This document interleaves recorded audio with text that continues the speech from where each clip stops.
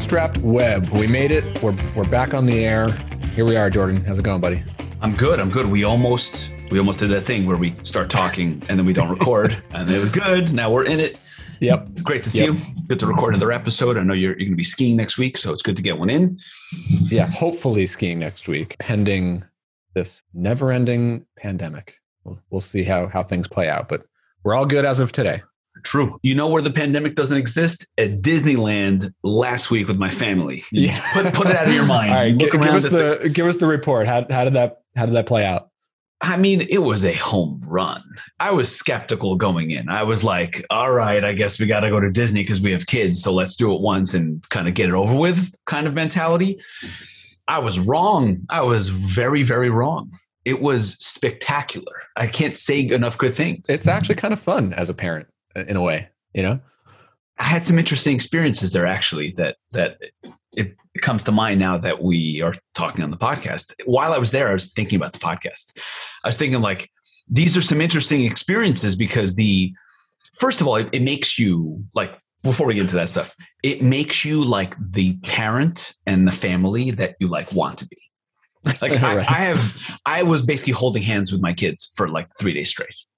And then you're like sleeping in the same hotel room. It's like so fun and great. And we went to the one in California. It was so well done. I think that people without kids are totally not going to understand this, but there's something about it does make you feel like you're a kid again. Like going on the rides and seeing the characters and stuff, like, it's kind of stupid and kiddie, but it's like, I don't know, it's fun as you put that view of things aside. Yeah, you're experiencing it again through your kids' eyes. It's a ton of fun. And we went to the one in California, and it was so well done and so manageable. And you can't help also but bring your adult view and especially your business view on it. And you realize it is done to the nines. It is the full might and weight of the American stock market access to capital. It is no expense spared at such a high level. Dude, that really played out in my head. We went to the one down in Florida. It's on such another level from any other amusement park. Like Six Flags, like none of them have anything on Disney. Not even the same. It's crazy. It's like you just look at the systems in place around this park. Yeah, the operations, the from the characters to the safety. I don't even know how no one gets hurt. I mean, I remember like these little things, like we stopped for ice cream, we're eating ice cream, and then some ice cream spills on the ground, and we turn our heads, and like 5 minutes later, the ice cream is gone. Somebody came and cleaned it up. Mm-hmm. We didn't even notice. Yeah, nothing. Yeah, yeah.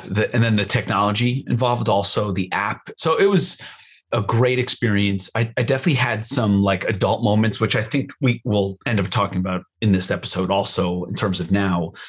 I had to split my mind, and I had to put away stress and work and really be able to focus on like fun and family. And I hope I can do that as effectively when I'm in my normal life, because it bleeds over in day-to-day life. It bleeds into, sure, I go downstairs and I start to cook, but then I kind of check my phone, and then maybe I just reply to a Slack message while my kid's like, hey dad, can you come here? And I'm like, just 1 second.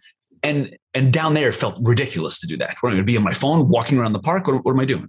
I still, all these years, and I think we've talked about this numerous times on this podcast, I've still not been able to disconnect my personal mood and outlook and the revenue graph.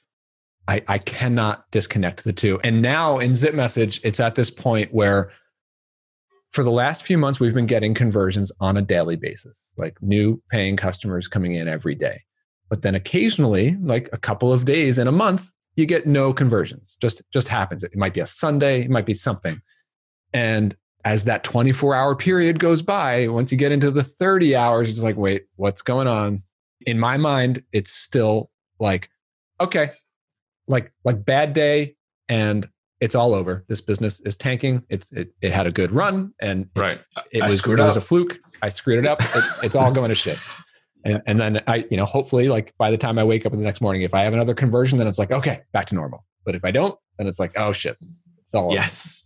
I don't know how to disconnect it either. I'm assuming nearly everyone listening to this podcast feels something similar. I do feel that it would be better to find additional sources of joy, right? Hobbies, activities, friends, games. And when I do that, you're reminded of it, right? So every once in a while, like Colin from Customer.io, he's got season tickets for the Timbers game. Every once in a while, we'll go to a soccer game. It just feels like joy. It feels like normal joy that's disconnected from anything about business. And we end up talking about business, but it's still different. Yep. I just came back from Big Snow Tiny Conf East in Vermont, which was a lot of fun. Tell us. Well, it's a good group, and this year we had a couple of new faces join us, which was a lot of fun. Really, really cool to get to know some new people, and always come back from it energized with new ideas. And it's a good form of pressure that we put on each other. We have the other one in Colorado coming up in a couple of weeks. It's just a long time mastermind group that we've been meeting up for many years now. So it's nice to show up. We go skiing and snowboarding together, and then we do what we call basically sessions, like hot seat sessions, and just getting really, really honest, constructive feedback. And it always really energizes me to come back. So yeah, it's the trust built up over years that allows you to skip all the shame and you go right through it and get right into the real stuff, and that's when the quality comes out. Exactly. Especially on the Colorado one, we don't have any new people coming there. So it's like you show up and tight circle. And we're also in touch throughout the year. So it's like, you don't need the backstory. We can jump right in, Yeah, that's so good. It's so good to have those. I need more of those. I kind of took a step back. I have this core group of like Portland crew that we have a Slack, and they kind of know everything, but it's like, I don't remember. It's like 4 of the people. I feel like I could use more of it. Now, when I meet someone, relatively new, or catch up with someone and I tell them what's going on, they're like, what are you talking about? There's so much backstory that you need to get into. So much that you missed, right? Yes, that's right. All of us. Yeah. So actually, before we go to Colorado, I'm doing a 1 week vacation, no kids. My wife and I were going to Hawaii. So, oh man, I can't wait for that. Pretty good. That'll be a good break. That's pretty good. If it doesn't get canceled. So we'll see. No. Look, never mind. I'm not going to say that. We also have a Hawaii trip coming up in March, but we're going to need it because our kids are going to hate us, because this weekend we're going to tell them that we are moving to a different city, which will turn their life completely upside down. That's kind of one of those pieces of stress that I'm kind of hanging out with while trying to focus on work. But this is what we do. We do hard things. That's right. Well, what can we talk about that's actually meaningful here? I could talk a little bit about marketing. Please. Not that I know what I'm doing on that front. Okay, so we had a couple of good marketing spikes in the last couple of months. So I did the product hunt launch. That did fairly well. I showed up on a couple of podcasts that drove some traffic, and that helped some of the flywheel start turning. But now, as we get into February, those things are a few weeks in the rear view mirror. So things are starting to calm down a little bit. So I'm starting to look ahead to what are the next things that can bring in some new pockets of customers. I have one guest article that will soon be published on Zapier's blog. That'll drive. I had one in the past over there, and it did drive a lot of traffic. So I'm feeling pretty good about that. It's got some nice positioning for ZipMessage all over it. I'm still sort of making the rounds to a bunch of different podcasts. This is actually the second podcast I'm recording today. I was just on another one this morning. And then the other thing is I hired a writer to create some new guides. We're working on one big one right now, which should hopefully publish in the next couple of weeks. So I want to get some SEO content guides developed this year. That's more of a slow burn sort of strategy. Just got to get those wheels turning. And then the other one, which will be slow to develop, is the integration partnerships. I'm already talking to a few other companies and products about doing an integration with them. But on the technical front, it's going to take, right now I'm working with the developers to prepare our app for being integratable. Okay, so slightly more open API.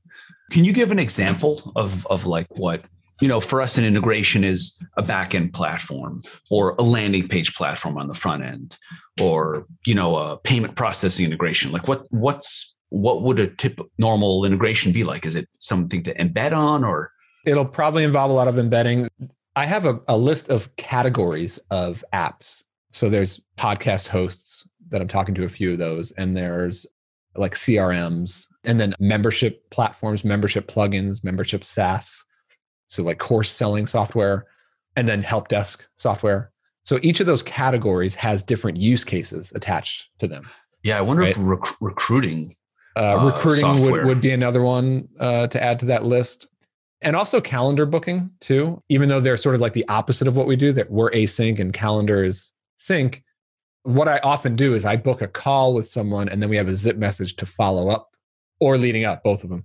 I think the integration potential is like that can crack things open. So I'm still like trying to strategize around, like I sort of know what the customer's end goal is with these integrations. And most of those, what I just listed there, basically come from requests from customers in terms of like what they're trying to do. Yeah, how they're using it. Yeah, perfect. I'm still trying to think through sort of like what the technical integration would look like with each of those, and also what the business relationship how that should be formed. And I haven't fully figured all those details out yet, but it's like, that's what we need to flesh out. And then on the technical side, we have already released our public API, developer API, but that's only available if you're a developer and you want to build a custom integration for yourself to use. We have those API endpoints available, but it's not yet set up to have an integration partner where our users are customers of both us and them, and then they connect us like that. We still need to set up the structure for that. Yeah. So I'm mostly useless at most things, but on integrations, at least I have something there. So can I give you what my reaction is as you're saying that? First, the commercial, I would aim for zero commercial partnership. No rev share, either way. Those are the best partnerships. It's the help desk software or the recruiting, hiring management. It's the software that has a healthy business that is uninterested in getting a rev share from you, or you getting a rev share from them, and they just want to add value to their existing customer base. 100%. Yep. I didn't even really mean forming a rev share sort of thing. Just like structure on how to do it. Well, like one of the things that I'm thinking through is like, so we currently have 2 pricing tiers. We have 3. We have a free, and then 2 paid pricing tiers. All of the integrations are going to go on paid pricing tiers. Some of them will be on the premium level. Some of them will be on the basic level. I see what you mean. You do have to figure out how to price it.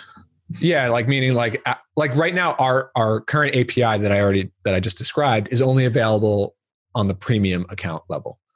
But there will be some integrations that we want to make available to customers who are on our basic plan.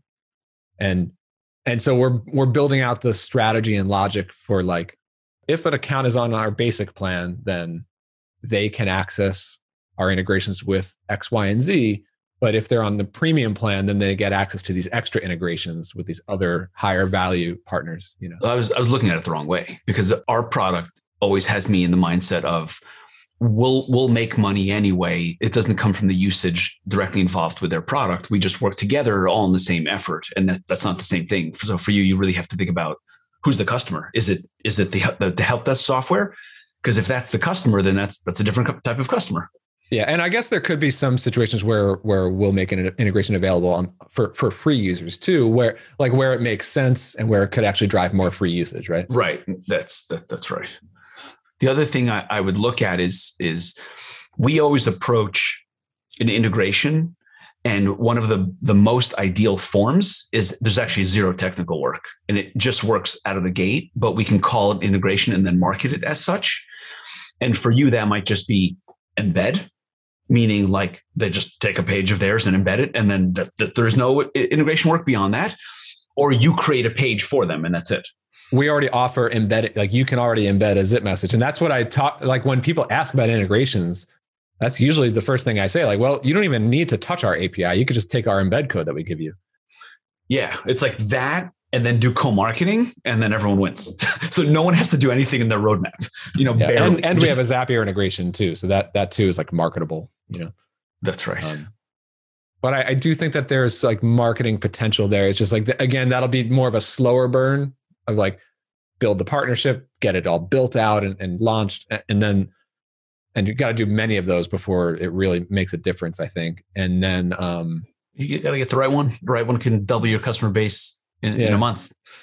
But I'm still like, right now, I'm still looking for like, while that stuff is being built out and while the SEO content is being developed, I'm still looking for those quick hits. Like, can I get a guest post on this high traffic blog? Can I get on this high traffic podcast? Like, just trying to be as active as possible,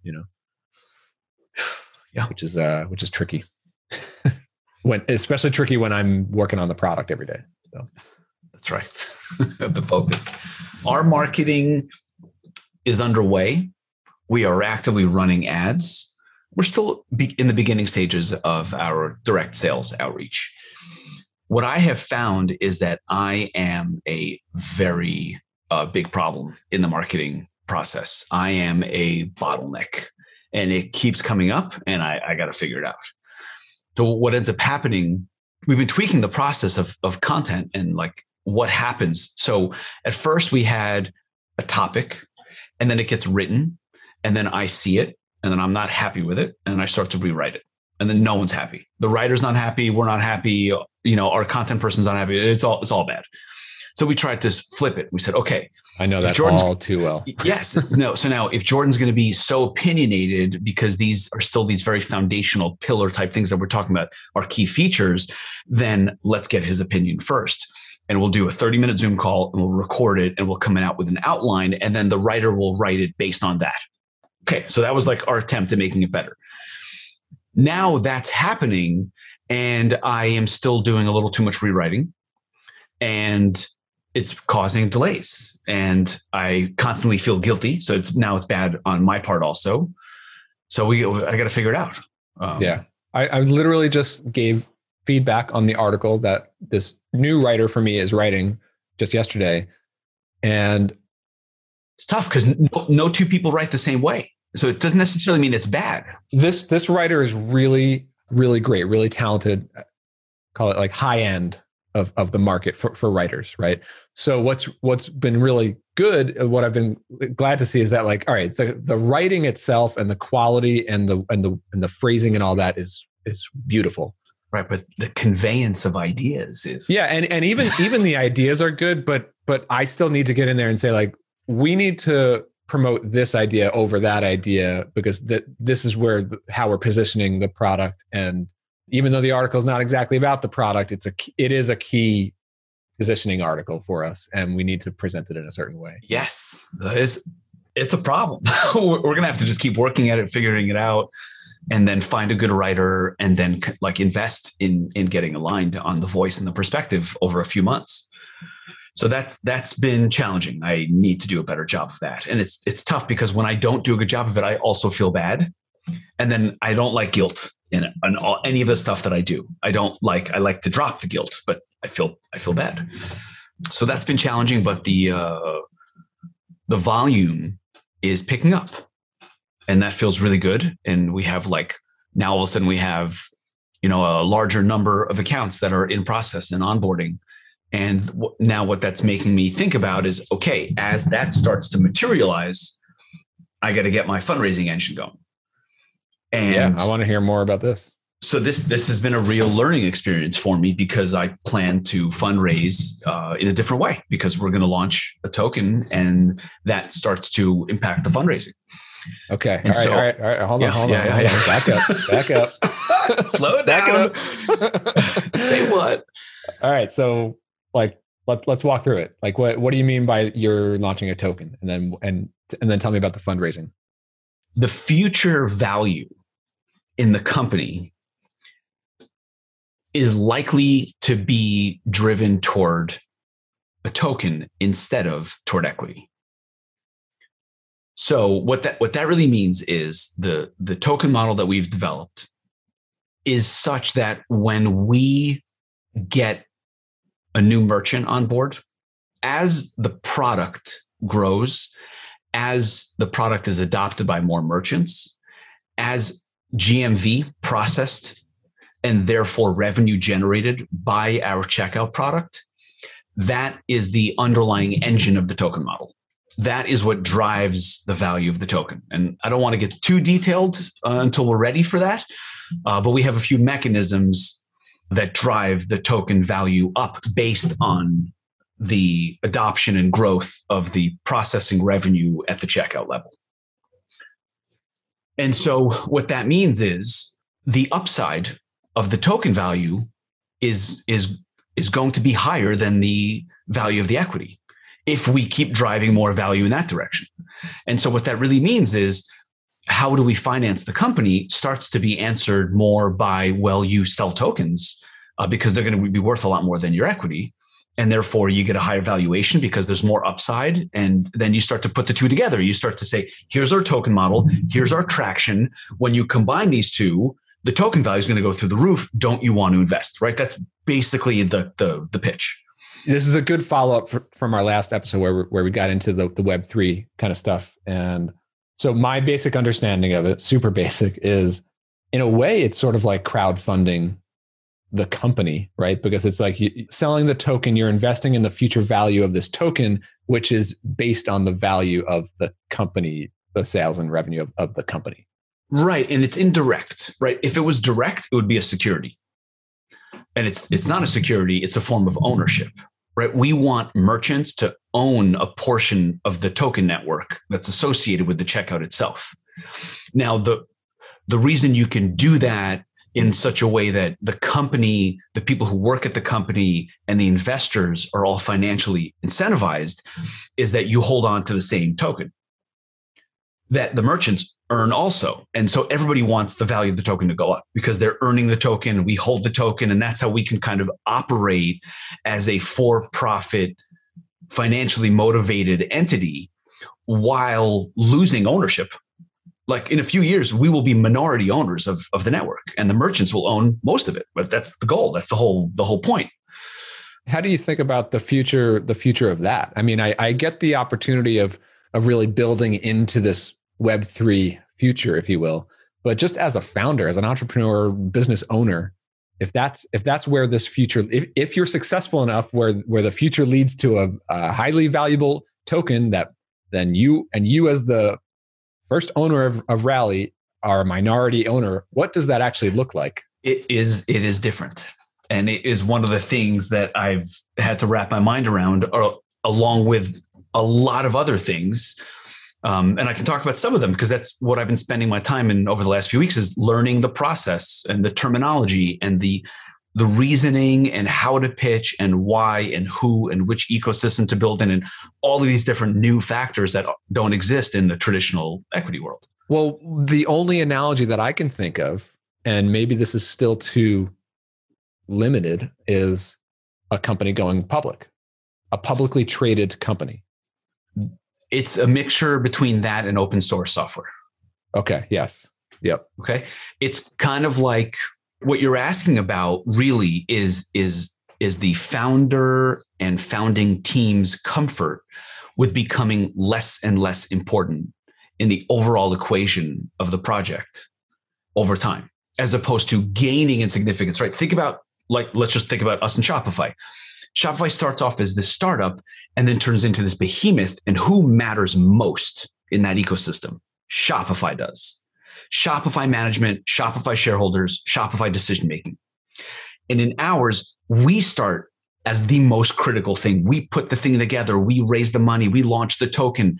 And then over time, the merchants start to earn more. And then who ends up as the most valuable, most important entity? Not the company, the network of merchants. And they have decision-making power put together because they control the community wallet, the foundation reserve. All this money and energy and potential and decision-making happens at that level, and the company fades in significance. Well, that's exactly my question is the decision-making. What does the decision-making process or the vision of the company, the product direction, the strategy 5-10 years from now when the CEO is a minority owner of the company. Like, because when I think of a publicly traded company today, Tim Cook still sets the direction of Apple, not the shareholders invest in the team's ability to make decisions. And he's accountable to an extent to the board, to the shareholders. Yep. But it's not like they vote on which product Apple is going to build. Right. Yeah. There's a mixture and there's a lot of gray, and there's no one way to do it. And what you'll see people talk about is pure decentralization, where from the start, there's no one in control and everything's community. And that's what DAOs are about. And that's what a lot of these like very ideologically driven projects are, that are fully open source from the start, no matter what, that sort of thing. Other projects like ours take a view on decentralizing over time, and decentralization itself being a spectrum that it's also a spectrum on who controls what happens when. And so in the beginning, to get things done, you need a small group of people able to make quick decisions. And that's the nature of it. And then over time that changes, and I don't know how it looks. Well, I guess if you advance that far in the future and it's that successful, then it's a much more mature product and solution out there in the world that it's like pretty solid in what it is, what it's here to do. It's not going to change all that drastically. Yeah. And people can influence it to a degree. Whereas right now it's super early. So you do need to move fast and make lots of decisions internally and centrally. Yes. So it's that. And I think I'm kind of into that idea to reduce my role. I don't necessarily see that as a bad thing. Yeah. Dude, I'm so psyched to be a co-host on this podcast now, because I feel like I feel like I get like a front row seat, and like I'm slowly starting to learn and starting to see an actual path to how Web3 actually starts to change things. Yeah. I get it. It's intriguing, but it never started to really seem real until we have these conversations, Yeah. Well, that's great to hear. It has been a journey for me also in that same way. And I hope being able to talk about this stuff as it happens on the podcast helps other people in software see that this is not separate. It's not necessarily separate from what we were just doing a year or two ago. It's going to be all blended up. Because when I talk to investors, one of the key things that they ask me is why?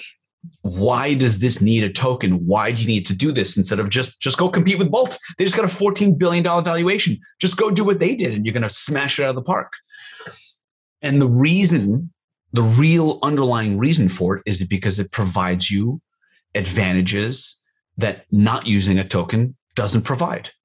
And we are in the position where we should use every unfair advantage possible.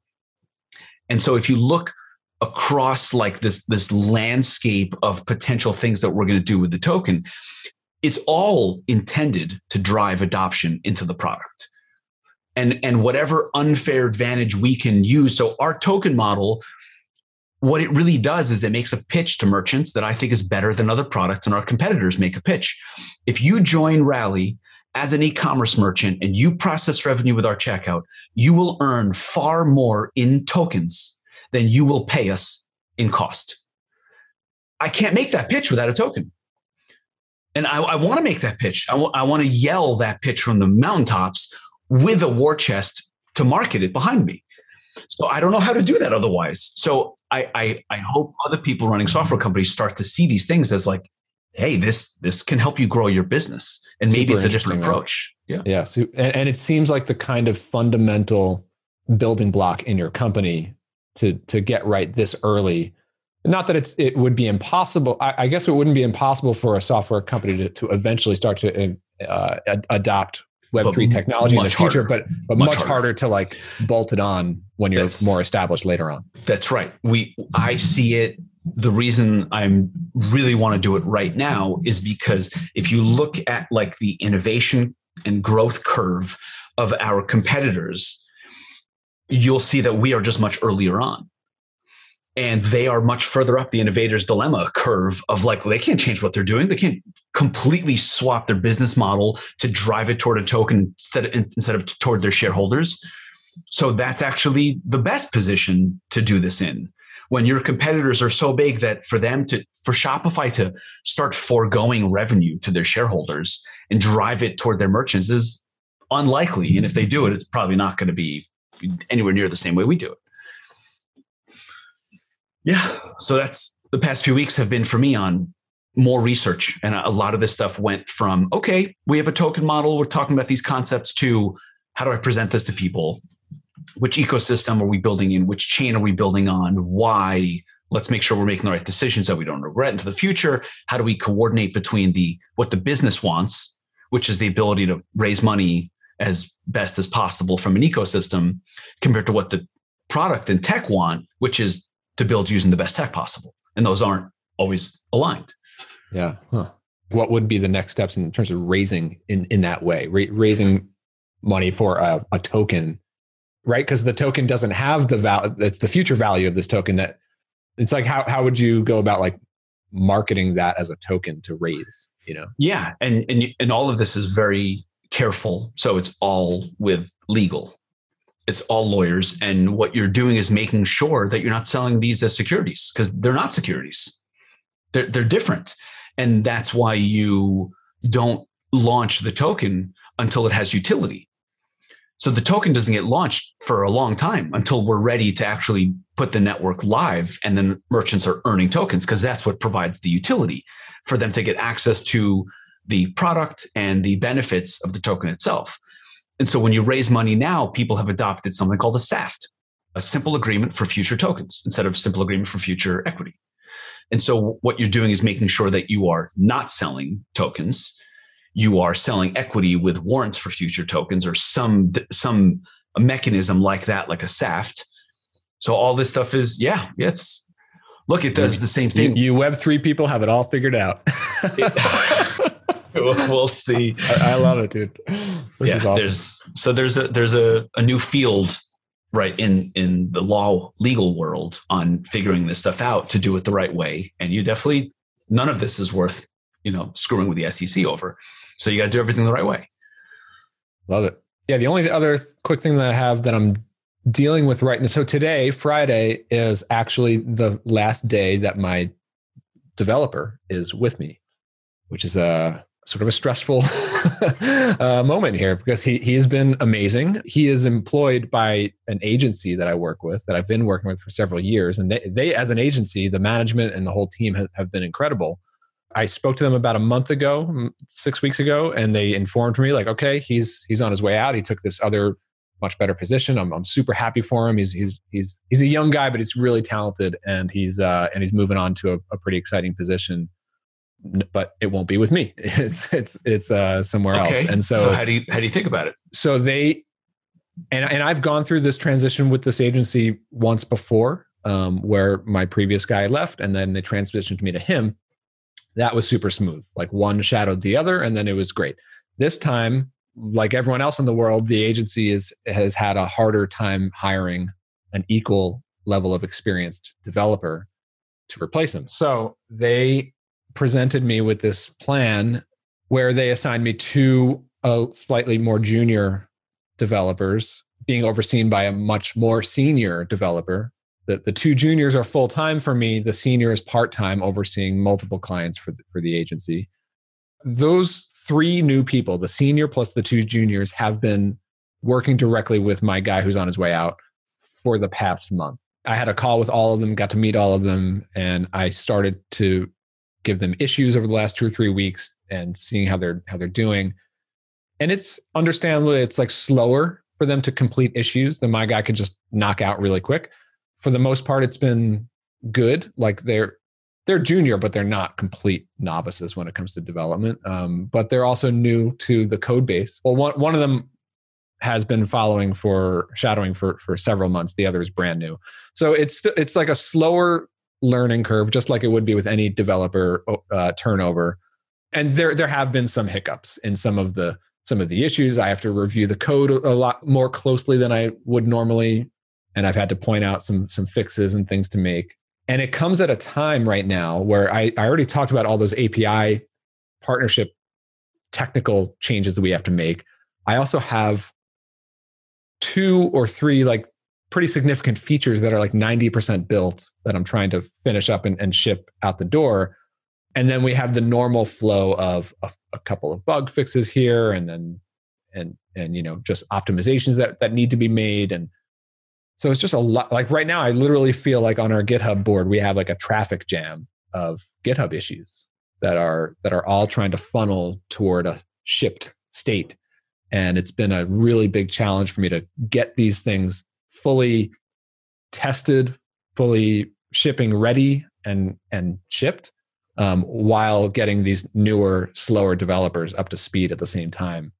I'm not doing the work of getting them up to speed. Luckily, the agency and my developer who's leaving, he trains them, which is great. It's just that I have to sit here keeping a closer eye than I normally would. And you got to put your guard up more until the trust is built. And also, in a way, it's like it's been good that they were able to assign. Like now, I essentially get 2 developers sort of for the price of 1 right now, which is cool. And I can literally assign them 2 different things to work on simultaneously, which is helpful in a way that sort of makes up for the slowness, is that we can do more simultaneously. But I'm the only product manager. So that means a lot more on my plate in terms of preparing issues for them, in terms of QA testing their work, and then getting it ready to ship. I am now the bottleneck. It used to be just me and my 1 developer, and we can and we have a perfect flow for creating and shipping. Now it's me reviewing 2 developers and reviewing literally twice as many GitHub issues at the same time. So suddenly I'm the bottleneck in this process, and it's and it'll be a little bit scary next week when my developer is completely out of the picture, my longtime one. So now I'm completely dependent on these guys. We'll see what happens over the next you got to put the work in to get it back to where it needs to be.